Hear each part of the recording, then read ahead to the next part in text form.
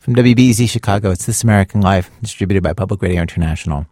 And to explain the idea behind this week's radio show, I need to tell you about this date that one of the producers of our show, Jane Feltus, went on recently. There was this guy who she talked to briefly after a rock show, and then the guy called Jane's friend Ray for her telephone number. And Ray is a really good friend of Jane's, and Jane says that Ray was all for this.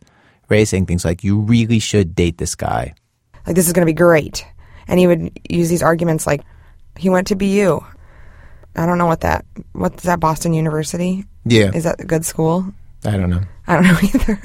He was like, he went to BU. He's friends with Joe Biden's nephew. Right. Not Joe Biden. Mm-mm. Or Joe Biden's nephew. Jane is recently single, so she figured, why not? Might as well see what happens. But comes the night of the date with the friend of the nephew of Joe Biden, and things start badly. She's about to leave work to go meet him, and she gets a text message that he's going to be late. But an hour later, she gets another one. She waits.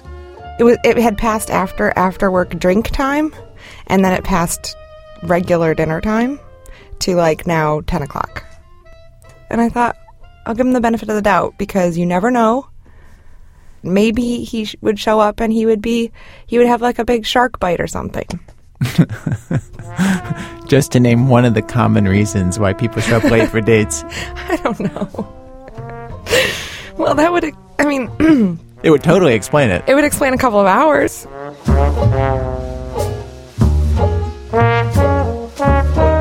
When the guy finally arrives, he does not have a shark bite, but he is 100% totally, completely stoned. They walk to a restaurant where the guy does not try to be charming. He does not really talk much at all. And then he kept doing this thing, I think because he was so stoned, but I'm not sure, but he kept doing this thing where I would be talking and he kept like kind of half closing his eyes, and then he would like shake himself awake and he'd be like, wait, sorry, what? I just tuned out just then. Over and over and over again. When the bill came, they each took out credit cards. Jane figured they'd split this.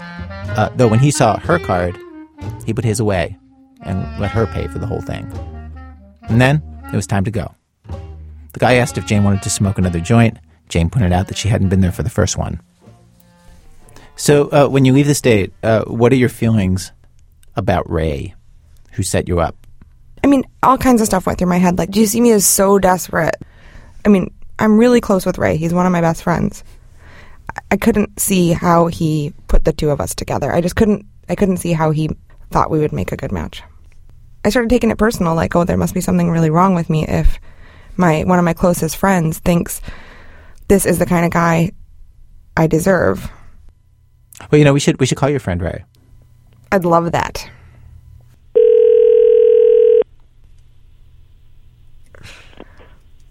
Hello? Hi, Ray. Hi, Jen. Okay, I'll just summarize a little bit here of what happened next. Ray was apologetic about how badly the date had gone, and he reminded Jane that he really didn't know that guy very well. And then we got to the big issue at hand. So Jane has a question for you, and if I could paraphrase the question is, why did you think he would be a good date for her? The answer would be threefold. First, he was friends with Joe Biden's nephew, who is like a pretty good guy. Okay, you don't even need to hear the other two reasons. They made just as little sense as number one. But after talking for a while, Ray did finally explain the fix-up this way. You always get the guy who's too rough. This guy seemed like, since he had like a clean-cut haircut, and he's like a college guy, he was kind of like friends with the bad guys, so you could go out with the bad guys. He seemed like a normal guy, too. This is so crazy because I had no idea you'd given it this much thought. Up until this point, Jane had no idea that Ray saw her this way, or that he felt so strongly about who she dates that he might actually try to fix it. When you set up your friends, you can't avoid revealing what you really think about them. Things you haven't even told them. You're sticking your neck out more than they are when they go on the date. And so, we have for you today an entire show of people meddling, interfering, thinking they know what's best for others. We've got yentas, we've got busybodies, sometimes for good, sometimes for ill. Our show today, Matchmakers. We have 3 stories in 3 acts. Act 1 is a match done out of pure giddiness. Act 2 is somebody who matches up people who the most important thing they'll ever do together, they'll do the first time they meet. Act 3 is matchmaking between real children and plastic children. Stay with us.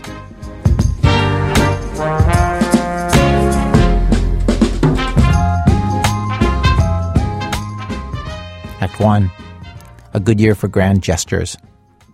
The matchmakers in this next story try to bring two people together who love each other. But there are different kinds of love, and different ways to think about love, as they discover. Gregory Warner tells what happened. Once upon a time in Afghanistan, a tall, curly-haired man named Mohammed Sabir saw a short young woman at his brother's wedding. He never said a word to her, but he was smitten. And normally, that would have been the end of the love story. In Afghanistan, men aren't allowed to talk with strange women. But this one was different. As the younger sister of his brother's new wife, she could visit Sabir's house with her parents. Sabir could even manage to sit next to her on the couch, which he did 3 months later. Was that the first time you talked alone to a girl that wasn't your sister? Yes. That is my first time. Sabir speaks some English, but he brought along his friend, Dr. Wase, to help translate the rest. It was a very delicious time for me. He said it was sweet and tasty? Yes. Yeah, it was sweet and tasty, and his body also was shaking. Yeah. And while he sat there, shaking, Sabir told the girl she was very beautiful. The girl, whose name was Kotsia, told Sabir he had nice hair. If it was possible, I will take your hair on my head. She wanted to put your hair on her head? Yeah. What did that mean when she said that, do you think? It means, no, he is in love with her. All that flirting over the hair was racy enough by Afghan standards. But what happened next, says Sabir, could have gotten him killed. He went over to his brother's house, and he found Kotsia alone in her bedroom. And then, violating every rule he'd ever been taught, they kissed. After the one kiss, our love became stronger and stronger. The stronger their love got, the more secret they had to be. Sabir was then 28, Kotsia was 18. They'd steal looks over the dinner table. Quick glances, Sabir says, like camera flashes.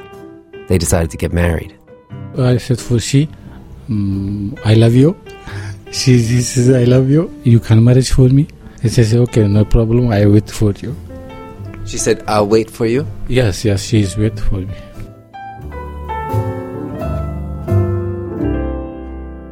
Sabir needed about $10,000 to get married. $4,000 for her father for her hand in marriage, another $6,000 for the wedding itself. But Sabir doesn't make that kind of salary. He's a driver for a Dutch development organization. He saves maybe $30 a month. At that rate, it would take 3 decades to raise what he'd need. So each year, Kotsia would wait, and each year Sabir would tell her he didn't have the money. 4 years passed. And then something happened which should have had nothing to do with either of them. Sabir's boss, Nikai van Wees, went to a party at the Dutch embassy. There, Nikai met an American aid worker, and he fell in love with her. Her name was Miriam. Before that, Nikai had a pretty regular work relationship with his driver, Sabir. They didn't talk about personal stuff. But when Miriam moved in with Nikai, the mood changed. Miriam talked to Sabir as a friend. I was in the car with Sabir, and I asked Sabir, so, are you married? Do you have a wife? Do you have kids? He said, oh, no, sir. He calls me sir. Oh, no, sir. This is Miriam. She's sitting at the dinner table next to Nikai. And so I started to, so is there a girl? Is there a girl? Oh, yes, sir. Do you love her? Oh, yes, sir. He's brownish, but he got a very red head. He can blush. He's the only Afghan I've ever seen who can turn beet red. And I said, so are you going to marry her? Oh, no, sir. I don't have money, sir. Here's how it usually works when a man can't afford the dowry to get married. He waits for his sister to get engaged, and then he uses the money she gets for her dowry to pay for his new wife. It's like dowry recycling. But Miriam found out that Sabir's father broke that tradition. Because his father doesn't believe in selling his daughters. So the fact that Sabir's father never charged a dowry for his daughters means that Sabir doesn't have any cash to pay for his own dowry. And that seemed particularly tragic to Miriam and Nikai, who were just beginning a fairy tale story of their own. Before they met, both of them were in unhappy relationships. The last place they expected to find their soulmate was Afghanistan. But Miriam had only been in the country a week when she met Nikai, and a few weeks after their first kiss, she was flying back to America to divorce her husband. Nikai flew to Holland to break up with his long-term girlfriend. It wasn't just love. It was that giddy, you won't believe what I found stage of love. When you think things like, gosh, wouldn't the world be perfect if everybody could find this? It's when lovers are at their most dangerous and prone to set you up with their friends. As Miriam planned her wedding with Nikai, she was bugged by Sabir's story. I wanted to give them something, a heart gift, my mom calls it. I wanted to give them something that meant something to me, that was more than a token. And so Nikai and I chewed on this for a while, and that, along with the fact that we didn't want any gifts, kind of gave us an idea. So we had the idea of passing the hat around, so to speak. That instead of gifts, they could donate to the Sabir Wedding Fund. We marry, he marry. If we get married, he gets married. But their friends are all aid workers, and they don't have much money to give. So it fell to Miriam and Nikai to scrape together the money Sabir needed.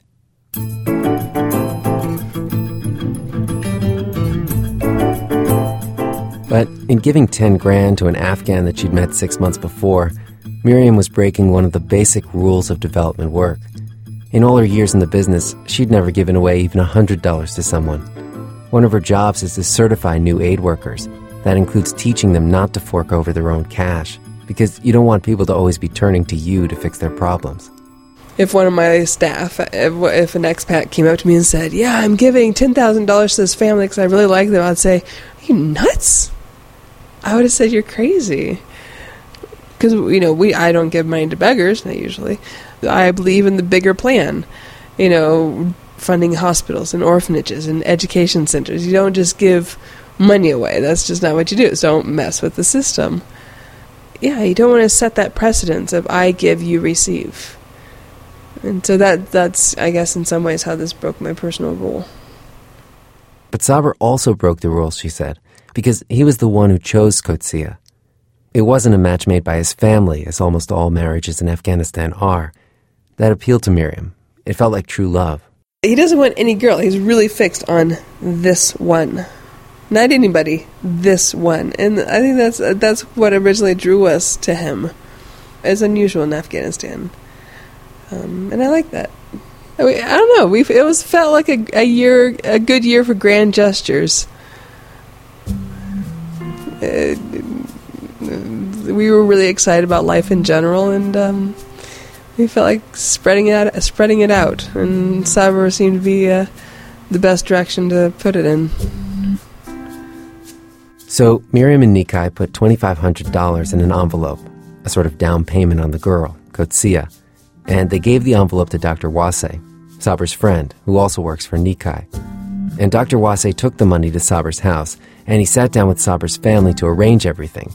And that's when he found out they hated the idea. They asked me, his father and his sisters, they asked me, please talk with Sabir. We are not happy with that girl.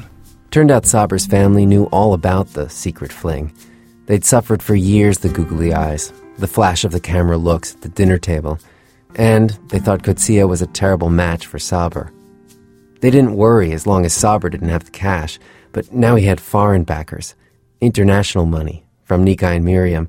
The family marshaled against the intruders. Even Wasey told Sabir to drop the girl. She was too short, he said. I told him reject her and don't be agree with her, because Miriam and Nikai, they are the same tall. Miriam and Nikai are the same height. And me and my wife, we are the same tall. And when you are touching with your wife, all the parts of your body will be separate from each other. Sabir sitting next to Wasey on the couch, not laughing, just looking down at his hands, giving me a full view of his thick, fluffy hair. In the end, it didn't matter how tall Qudsiya was. Her father said no to the marriage. Sabir was just a driver, he said, with a rented house. He wanted a better provider for his daughter. And so it was over. Sabir was heartbroken, still single, and Miriam and Nikai were left wondering what would happen to their $2,500. 2 months passed, and then I met again with Sabir and Dr. Wase, and Sabir told me this. And then I'm with a new girl. Sabir had a new fiancée. She's very good, beautiful girl. She is beautiful? Yes. Yeah. I like it. The new girl's 22, he tells me, just like Qudsiya is. But this one was chosen by Sabir's sister. She's Sabir's nephew's high school classmate, and everything else was done in accordance with tradition. Sabir met the girl's father. The father gave Sabir a bag of candy. Sabir gave the dad some of Miriam and Nikai's money. She has told them the first one. She has nice hairs, and also they shoot me, her photo. And You've never seen her? You've only seen her photo? Yes, I have seen the photo, not the she. Sabir hadn't even seen the new girl, which made this a very different kind of love story. No secret kisses, no stolen glances, no tortured tale of young love. It felt about as romantic as a mail-order catalog, and Sabir sounded so practical. Are you in love with the new girl? Yeah. Now she's my wife. I love it. You do love her? Yeah, because she is now my wife. I won't play you the tape where I kept asking Sabir to compare the new girl to the old one. He got uncomfortable. I felt like a spoilsport, and finally Wase told me to drop it. Look, he said, Sabir's 32 years old. He's never talked to any other women, let alone been in a relationship with somebody. Sabir thinks he was in love, Wase says, but it was something else. Pseudo-love. Pseudo-love, he said? Pseudo-love. A pseudo-love? Yes, yeah. Yeah. Well, we would call it lust, I think. It means the young boy, they will be thirsty, especially in Afghanistan. Wait, the boy is very thirsty, you said? Yes, and for example, when you drink something more and more, you are not thirsty. In European country or in your country, it's very easy to talk with a girl. In Afghanistan, maybe 90% of love is wrong love. Nobody took Sabir's love very seriously. Not his family, not Dr. Wase, not even, apparently, Sabir himself. The only ones who left who believed the love story were Miriam and Nikai. 4 months had passed since I'd last seen them. Nikai had changed jobs. They'd lost touch with Sabir. They knew they were paying for a new wedding, but they didn't know the full story. So I sat them down on the couch. I have good news and bad news. Mm-hmm. The good news is Sabir's getting married. Uh-huh. Miriam was 8 months pregnant, balancing a cup of green tea on her stomach. I told her about the new fiancé, and she looked so disappointed. But does Sabir like this new girl? Sabir hasn't seen her. Uh-oh. It's a crapshoot. That's not fair. He's going to be happy. Maybe his sisters checked the girl out. They talked with her mom and they liked her and thinks that they are a match. But that's the problem, is that Sabir's a romantic guy. I think he has high expectations. If he were Mr. Joe Schmo, who didn't cry when he told a story or get the bad case of giggles, it wouldn't really matter if she wasn't the love of his life, because he's just, he's just another guy marrying another arranged girl and with no expectations. But that's not Sabir. Sabir he's a sensitive kind of guy, and I think he expects to be happily ever after. And what if he's not? The way Miriam had seen it, Sabir was a man who'd glimpsed the promised land. The promise was true love, and she just wanted to help him get there. But now she had to face the fact that he was fine with an arranged marriage. Not just fine, happy. And by the end of our conversation, Miriam decided she was happy with whatever made Sabir happy. I wanted him to see something he liked, go after it, and have it be his. But baby, this is Afghanistan. Exactly. That's exactly the point. He and she found what they wanted, and it was an unusual, out of the ordinary way of doing it, and they did it. They would have done it if he had married that girl. But instead, they just went back to the status quo. And that's not really what we were looking for. We weren't looking to fund an arranged marriage. We were looking to fund two people who fell in love. Well, just to make Sabir happy as well. And to make Sabir happy. And he needs a wife. We thought giving him, Benjamin Franklin's would make everything okay. And it wasn't just that. It was a little more complex. Sounds like a development project. Sabir says he's not planning to tell the new wife where their wedding money came from, at least not till well afterwards. For now, he doesn't want her to know that he's doing anything different from the way things are always done.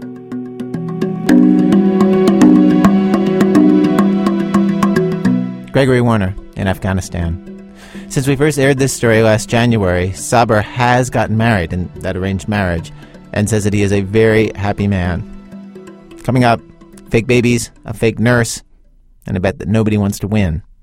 That's in a minute from Chicago Public Radio and Public Radio International when our program continues.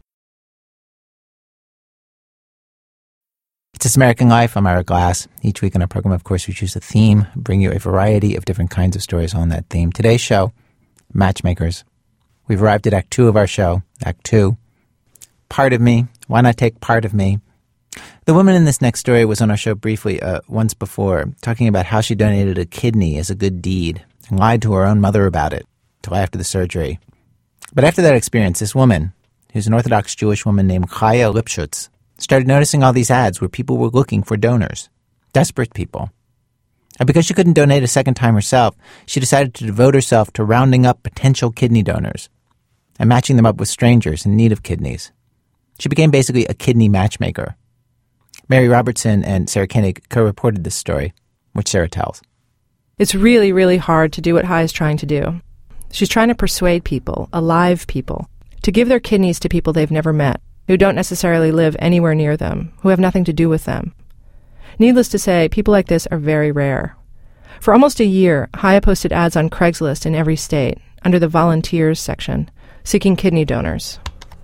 Life is exactly the same. Oh, I should say, do you know? Life is exactly, okay. No, I could just say life is exactly the same with two kidneys as with one. She updates the ads constantly, answers people who respond. I hope you'll be able to do this great act.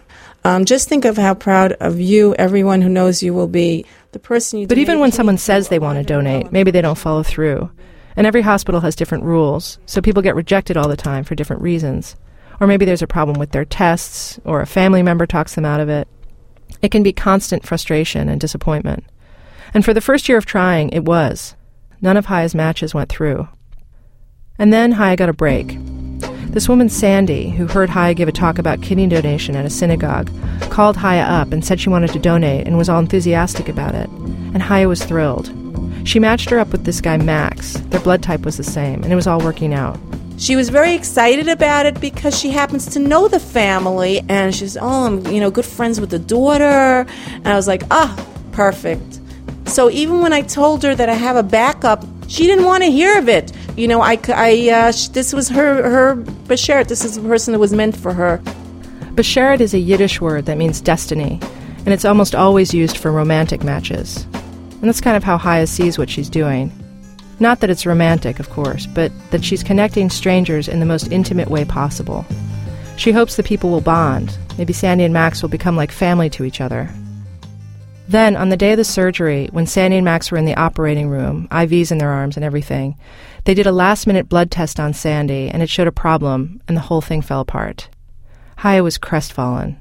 She left a message on my colleague Mary's machine, one of many, many long messages about the Sandy situation. Hi, Mary. Hiya. I spoke to the kidney transplant coordinator at the hospital. Is this a mess? Is this a mess? And then, in the same message, Haya's on to her next problem. This older guy, Abe Salem, had been waiting for a kidney, but he'd gotten too sick for surgery, so she skipped over him. But now he was ready, and she wasn't sure she had a donor. She'd originally offered up her brother to Abe, but then when Abe got so sick, she matched up her brother with this other man instead, Mark Raymond. Now she's overwhelmed. I get clearance for 8 Salem. I didn't tell you that. 8 Salem is ready to have a kidney transplant. The one, oh, good grief. What am I going to do now? Now they're all over my back with Salem's family. Oh, my goodness. It's crazy. It's crazy. So they want my brother now. 8 Salem wants my brother. Mark Raymond wants my brother. And that's good. Okay. Bye.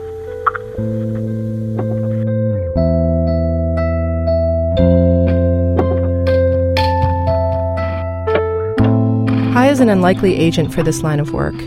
She's not connected to a hospital. She's not a social worker. She's never been trained in the subtle ethical considerations that go into living donor transplants. To be blunt, she's eccentric. She's excitable. And she's emotionally involved with the cases on her list. She doesn't strong-arm potential donors, but she does nudge and cajole. And she doesn't offer money, which is illegal. But she does offer the promise that if you donate, people will think the world of you. You'll feel gratified. It'll boost your self-esteem. An expectation of quid pro quo which might horrify a professional transplant coordinator. Frankly, some hospitals are wary of Haya and won't deal with her. But here she is, dedicating almost all her time, unpaid, trying to save these kidney patients. Within days of the Sandy disappointment, Haya has rebounded, and she's trying to match her brother, Yosef, with Mark Raymond. Abe, by this time, had dropped out again. If this works, it'll be her first successful match. Mark, hi, good morning, it's Chaya. How are you? Mark is 56, a computer guy who's been unable to work since his kidneys failed. He has to be on dialysis for 3 hours, 3 days a week. Dialysis is pretty horrible. It's nowhere near as effective as a new kidney. People die on dialysis all the time. So Haya's constantly on the phone and the email, working out the details of a possible transplant for Mark. The problem with this case is that her brother is willing to donate, but he needs to do it by the following week because he has to get back to work. You know what? You're gonna have to, if you want my brother's kidney, you're gonna have to go out to Staten Island, not wait until next Monday or Tuesday because it might be too late. I'm just suggesting strongly, if you want a kidney by next week, I'm sorry? Yes. If they can, tell them that you're either, or there's a possibility you won't get a kidney if, huh?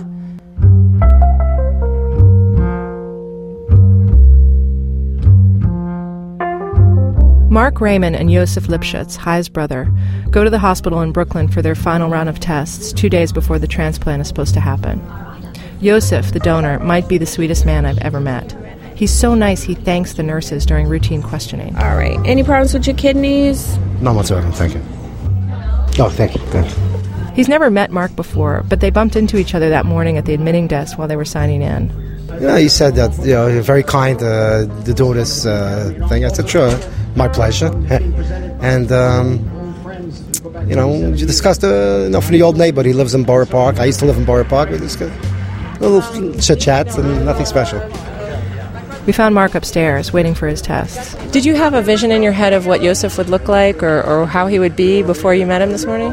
Not really, but he looks okay. He's not overweight, and he's not. He looks basically okay. So you were surveying him like for his health. Yeah. Sizing him up like a. I'd like to get a healthy kidney so I can get on with my life. Mark is pretty worried about the transplant. Not that it won't work, but that it won't happen. He's been through this before. About a year ago, he got to just about this stage of a transplant when the donor's family convinced her to back out. He was crushed. Anything could go wrong, Even now, I coughed when I was being worked on by this lady inside, the nurse. She said, well, if you're going to cough, that means you have a cold. If you have a cold, you can't be operated on. And if they try to postpone it, then my donor's going to run away because he has a work schedule to keep up. So I'm not going to cough the next time. The next person I talk to, I'm not going to cough. So,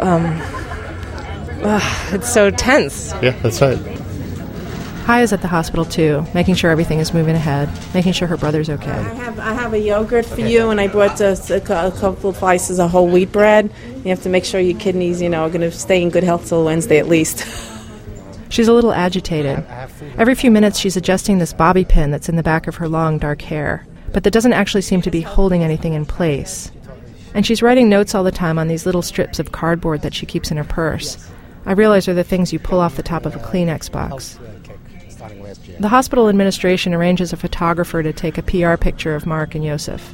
It's a big thing for the hospital to have a stranger donate his kidney like this.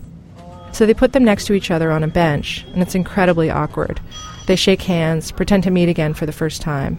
Nice meeting you. Yeah. Hopefully everything turns out all right. And got any hot tips on the stock market? No, so far not. Haya's beaming. She's got her camera out too. Everyone's feeling good. And Mark is starting to relax. Well, I'm beginning to believe, God willing, that this is going to happen. Obviously, you know, I've been disappointed before, but this time I believe this is, God willing, this is going to be. Seconds after he says that, Vicky, the hospital's transplant coordinator, walks up and says she's got to talk to Yosef and Mark. She says there's a little bit of a situation. We have a... Can I tape this? No. No. This is not good. Okay. A drug called Plavix showed up in one of Mark's blood tests. It's a blood thinner he takes. They'll have to postpone the surgery until the following Monday, when the Plavix will be out of Mark's system. But Monday is after Yosef's deadline, when he's supposed to be back at work. Haya looks stricken. So does Mark. And then Vicky asks Yosef right there in front of everybody whether he'll still donate, even though he's said many times he needs to have it done by the end of this week. Yosef pauses and then says he will. That was hard that they told you that right while he's sitting there. You can't refuse. I can't refuse is number one, and luckily I have an open date sort of like next week. I just hope it's not postponed anymore.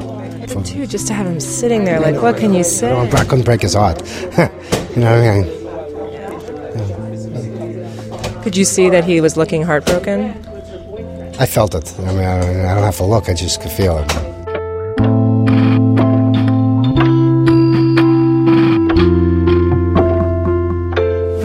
Haya sometimes downplays what she's doing, but this is huge for her.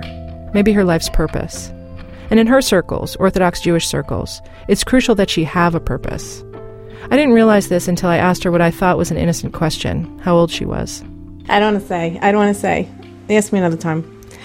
Wait, how come you won't tell me how old you are? I don't want to say. I don't know. I don't want to say. You don't want in the story for anyone to know how old you are? Right. Do you feel uncomfortable with your age? You know why? Because I'm not married. So? And so, and you know, it's like, it looks strange. Somebody my age shouldn't be married. In her world, a Jewish girl finishes high school and then gets married and has babies. It's what her sisters did, what her girlfriends did. Haya came close, but it never happened. And now she's a woman of undetermined age, living with her elderly mother in a tiny 2-room basement apartment in Borough Park, an Orthodox neighborhood in Brooklyn. Haya's an anomaly here, and she feels it every day. She knows her landlady and the other tenants in the building probably talk about her. I don't know exactly what people are thinking, but I'm assuming, like, you know, they look at me like, oh, she's not married, and they probably feel, oh, that's terrible, or we feel bad for her. I'm sure they feel that way.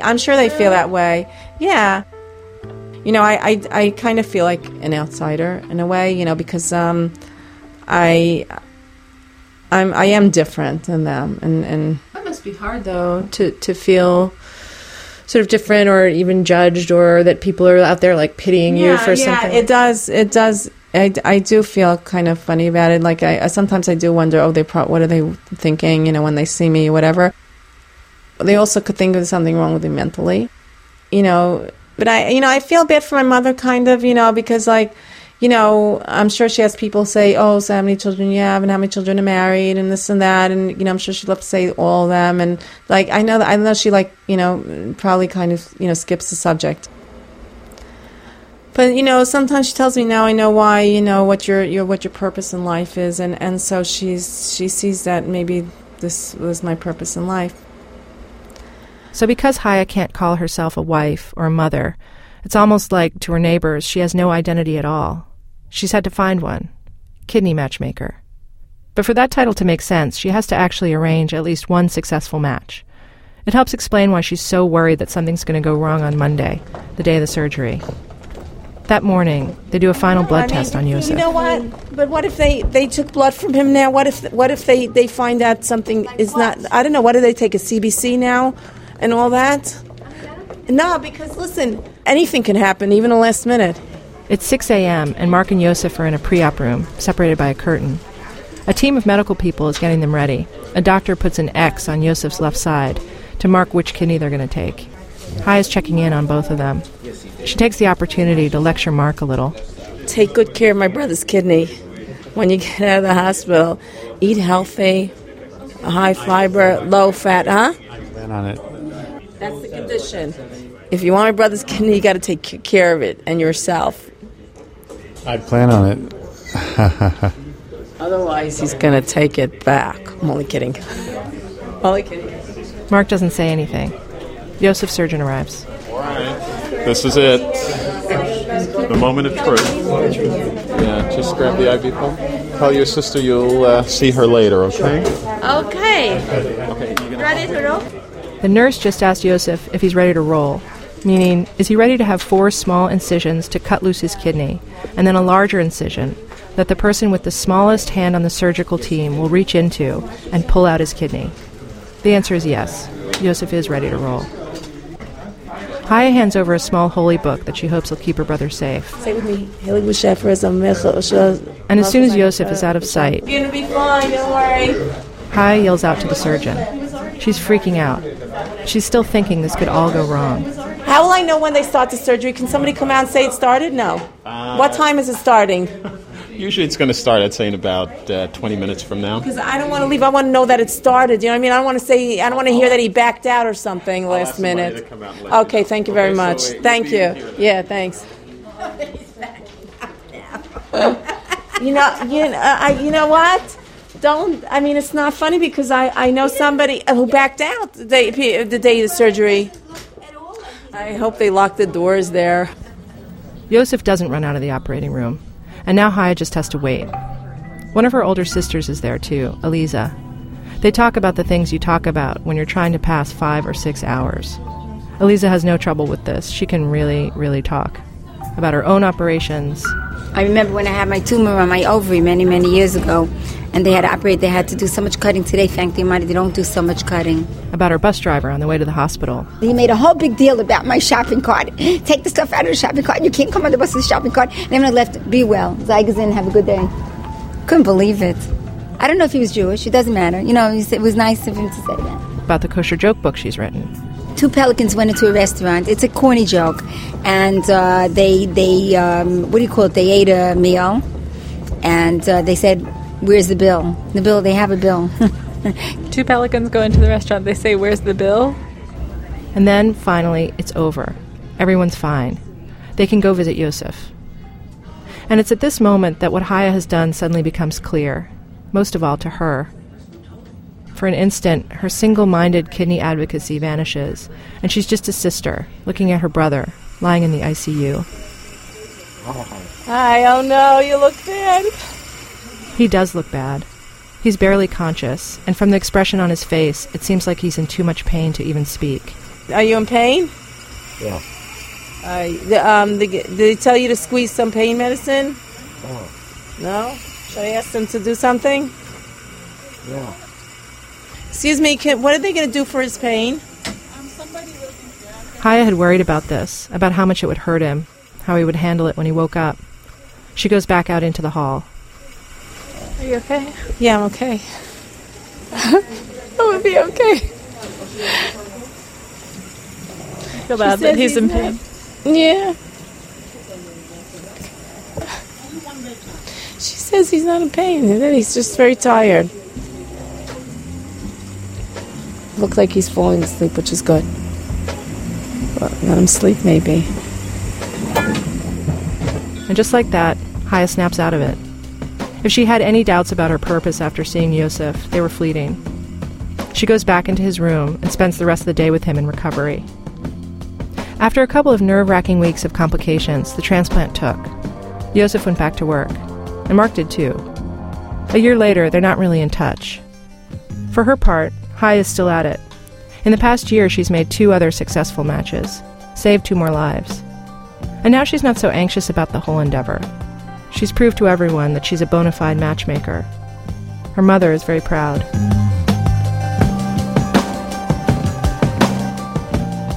Sarah Koenig is one of the producers of our show. She co-reported that story with Mary Robertson. Take my hand.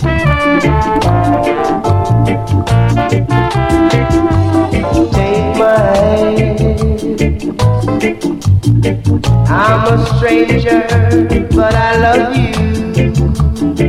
Act 3, Babies Buying Babies. Anna Baker always wanted to be an actress. When she graduated from college, the only acting job she could get in New York City was at a toy store, FAO Schwartz, where they had salespeople put on costumes to demonstrate various toys. And this is where Anna Baker accidentally got into the matchmaking game. For the first few weeks, I rotated from toy to toy so that Chad, the FAO toy demo manager, could analyze my acting strengths before placing me on a specific product. I demonstrated anything from robo-transformers to plush puppets. There was a preschool veterinarian kit, and it came with a stuffed puppy and doctor tools. For 6 hours, I was supposed to fake diagnose an inanimate object and get other people excited about it. I would interrupt families as they strolled through the store. Spot is sick. Will you help me figure out what's wrong with Spot? And then I would hand the child a stethoscope while the parents waited impatiently. I might as well have said, "You and your family want to be left alone, but I'm an actor."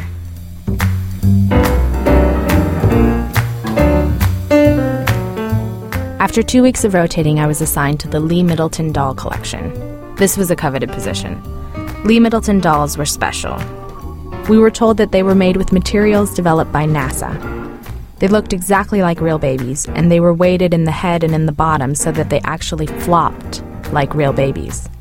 Every day I dressed in a nurse's uniform, and I worked with 2 other nurses/actresses in the Adoption Center, a small cottage on the 2nd floor of FAO Schwartz.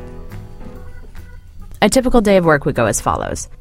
Parents and their children would go from incubator to incubator admiring all the babies. If they decided that they were serious about adoption, we would open the gate to the white picket fence that surrounded the cottage and invite them inside. We would sit across from the prospective parent, usually a 7-year-old girl, in one of 2 rocking chairs and begin an adoption interview. Do you promise to love and care for the baby? Will you read to the baby? Will you change the baby's diaper? Yes, the little girls would answer with sincerity, and then the final question. What would you like to name the baby? The girls always chose frilly names like Princess Tiffany of Fairy Flowerland. We would write Princess Tiffany on the doll's hospital bracelet, along with the date of birth, which usually happened to be the previous day, and then we would fill out a birth certificate. We would hand the birth certificate to the little girl's parents and say, "Now all you have to do is pay the adoption fee." Wink, wink.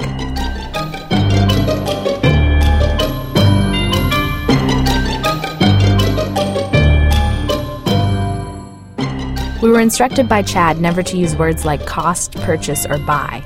He said that would, quote, break the illusion of the world, unquote. When work got slow, us nurses weren't allowed to socialize. According to Chad, that would also break the illusion of the world. Instead, if we weren't working with a customer, we had to always be holding, rocking, or bouncing the display baby doll. The display baby doll was on display for a reason. It could not be sold. Something terrible happened in the factory on the day of its birth, because the doll's fingers were not like the other babies. They had been molded together, making it look like it had flippers instead of hands. As if that weren't bad enough, it had curly red hair, scary green eyes, and its head weighed at least 5 pounds more than all the other babies' heads. As a result, when you lifted the baby, its head would automatically flop back, and its little flippers would flip up, like a monster baby. Which is how the doll earned its nickname. We called it Nubbins. And because Nubbins was for display purposes only, he didn't have an incubator like the other babies. Instead, he was kept in a cupboard. This was especially disturbing because Nubbins had a knack for looking realistically dead. So when you'd open the cupboard, you'd find him slumped over onto his enormous head, with his arms flopped behind him, like he died in a yoga class.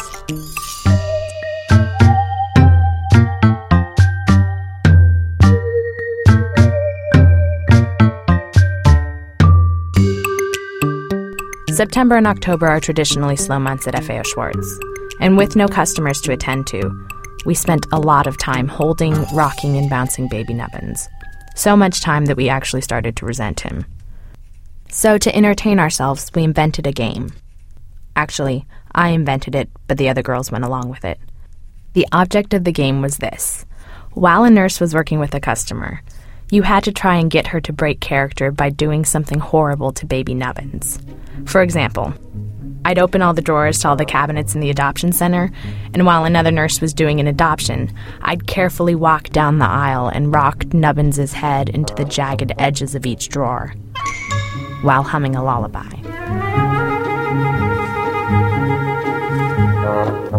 It was fun to torture Nubbins in front of each other, but it was even better when there was a crowd of people standing outside the adoption center.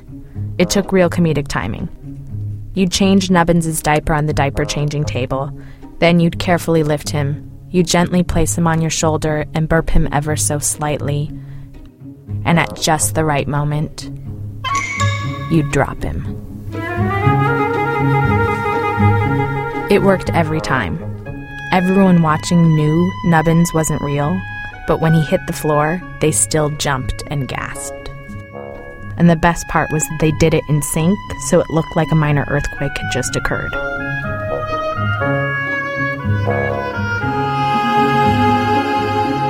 That is how us nurses spent our time. We'd sell overpriced dolls when we had customers, and we'd torture Nubbins when we didn't. And then one day, everything changed. A few months before I started working as a toy demonstrator, 2 girls from the MTV reality show, Rich Girls, came into FAO Schwartz with a camera crew and adopted a baby. On November 15th, the episode aired. By 9 o'clock the next morning, every mother on the Upper East Side had to have a Lee Middleton doll for her child. There was a line of anxious parents and spoiled children outside the store. We were doing adoptions left and right. Gone were the days of horseplay and pranks. This was real work, and it was exhausting. Do you promise to love and care for the baby? Will you read to the baby? Will you change the baby's diaper? What do you want to name the baby? Fill out birth certificate. Repeat. Business was so good that no one saw it coming until it was too late. Within a week of the episode's air date, we sold out of all the white babies. That's right. We sold out of all the white babies. All we had left were incubator upon incubator of minority babies.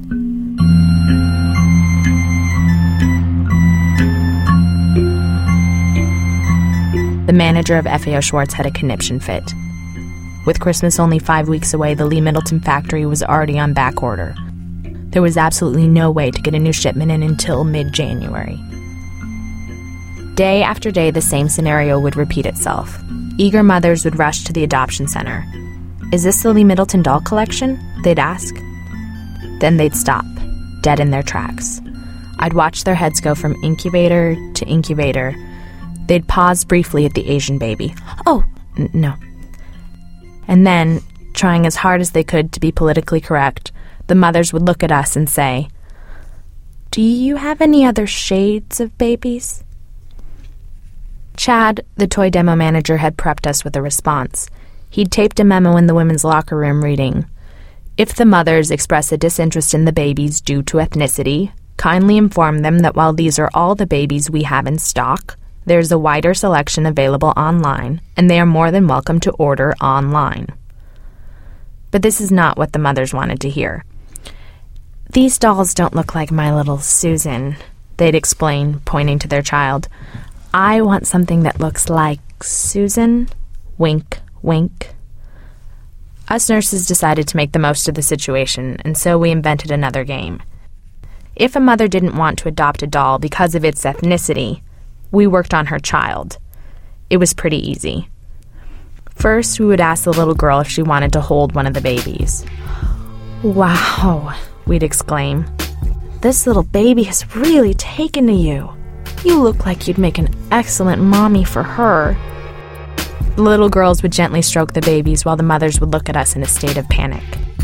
You could almost hear them thinking, "Why are you doing this to me? What did I ever do to you?"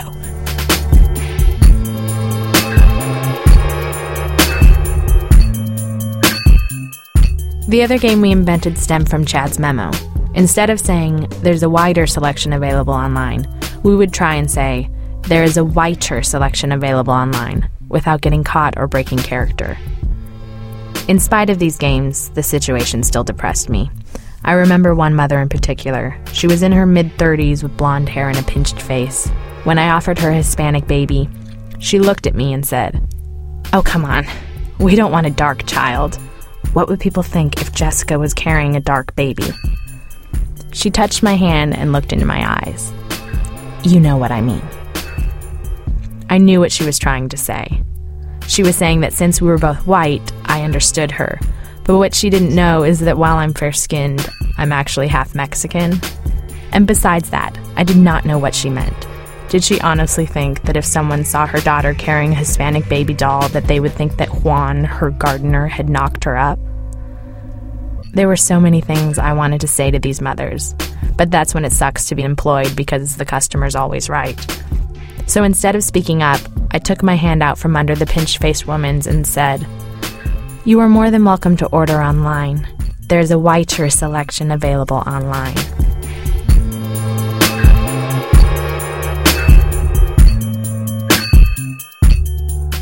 But this was only half of the story. Technically, we hadn't sold out of all the white babies. Technically, we still had one left. Nubbins. As a result, when mothers would rush to the adoption center and realize there were only minority babies, they'd immediately notice Nubbins. They'd spot him in our arms, round and pudgy with a head of red hair. He was the answer to their prayers. "Can I see that baby?" they would insist. All we ever had to do was turn Nubbins around. His head would flop back, his flippers would flip up, and the mothers would quickly say, "Never mind." This happened so often that eventually us nurses decided to make a bet. Who do you think will go first? Baby Nubbins or all the minority babies? To be honest, when I've told this story in the past, and I've told it a number of times, I've said that I bet on the minority babies because I thought Nubbins would be the last to go, if he'd go at all. And then what I'd say happened was that Nubbins sold first, leaving behind an entire toy nursery of minority babies, and isn't that crazy? But that wasn't exactly true. What actually happened was much harder to admit. It was this. The minority babies did start to sell, slowly. First, we sold out of all the Asian babies. Then we sold out of all the Hispanic babies. And finally, all we had left was Nubbins and incubators of black baby dolls.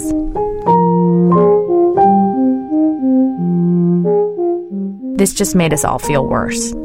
Inadvertently, the bet had become, who do you think will go first? Nubbins or every black baby in the nursery? I stood by my initial bet. We'll never sell Nubbins, I insisted. And then, a week later, a mother marched up to the adoption center. "Nurse," she yelled, "is this some sort of a joke?" Her face was frozen in disgust. In one hand, she was holding a Bergdorf shopping bag. With the other, she was dragging a very solemn child. "Where are all the white babies?" I wasn't used to the mothers being quite so direct. "We're all out," I said. "You have got to be kidding," she began, and then her eyes focused on Nubbins, who was nestled in my arms. "What about that one?" she asked. I turned Nubbins around, slowly for full impact. His head flopped back, his flippers flipped up. I waited for her horrified response. "We'll take it," she said. "What?" I thought. "Nubbins? You want to adopt Nubbins?" Was Nubbins even up for adoption? I opened the white picket fence and escorted the mother and her daughter over to the rocking chairs. I set baby Nubbins in the solemn little girl's lap, sat in the seat across from her, and began. "Do you promise to love and care for this baby?" The little girl looked up at me. "No." I had been doing adoptions for 2 months now. I had interviewed hundreds of little girls. No one had ever answered no before. Technically, she had just failed the adoption interview. For lack of a better response, I ignored her answer and I moved on to the next question. "Will you read to the baby?" "No." "Okay," I said, moving to the next question. "What would you like to name the baby?" "Stupid," she said. While I wasn't exactly Nubbins' best friend, I wasn't about to write stupid on his birth certificate. "Why don't we try calling him..." "Just name the baby Veronica," her mother interrupted. I scribbled Veronica in the name section of the baby bracelet and birth certificate, and then I handed the paperwork to the mother. As they walked away, I laid out a pink blanket instead of a blue one and set Nubbins in the center. For the last time, his head flopped back and his little flippers flipped up. That's when it hit me. Nubbins has been adopted. There will be no more Nubbins. A little montage in honor of the doll began to play in my head. There he was, being tossed across the adoption center by Jenny. There was the time Carla had accidentally rocked on him with the rocking chair, and a crowd gasping as he tumbled onto a marble floor. It had never occurred to me before, but I loved Nubbins. And if I sold baby Nubbins, what it meant was just too depressing. I mean, after all the weird comments from our customers about our baby inventory, I still didn't want to face what it said if a factory reject monster baby was adopted before a whole nursery of perfectly cute black babies. I tried to think of ways to prevent this. I thought about lying and telling them Nubbins had already been purchased. I even thought about buying Nubbins myself. I imagined what I'd say to my dad when I called him to borrow the $120. Dad, there was this baby at the adoption center and he was about to go to a bad family, and I think that I could be a good family. And then I looked up. The woman and her daughter had returned with their receipt. Reluctantly, I placed baby Nubbins in the little girl's arms. I'm sure baby Veronica will have a wonderful home, I lied. As she and her mother walked out of the store, I watched Nubbins' head bobbing on her shoulder until I couldn't see them anymore.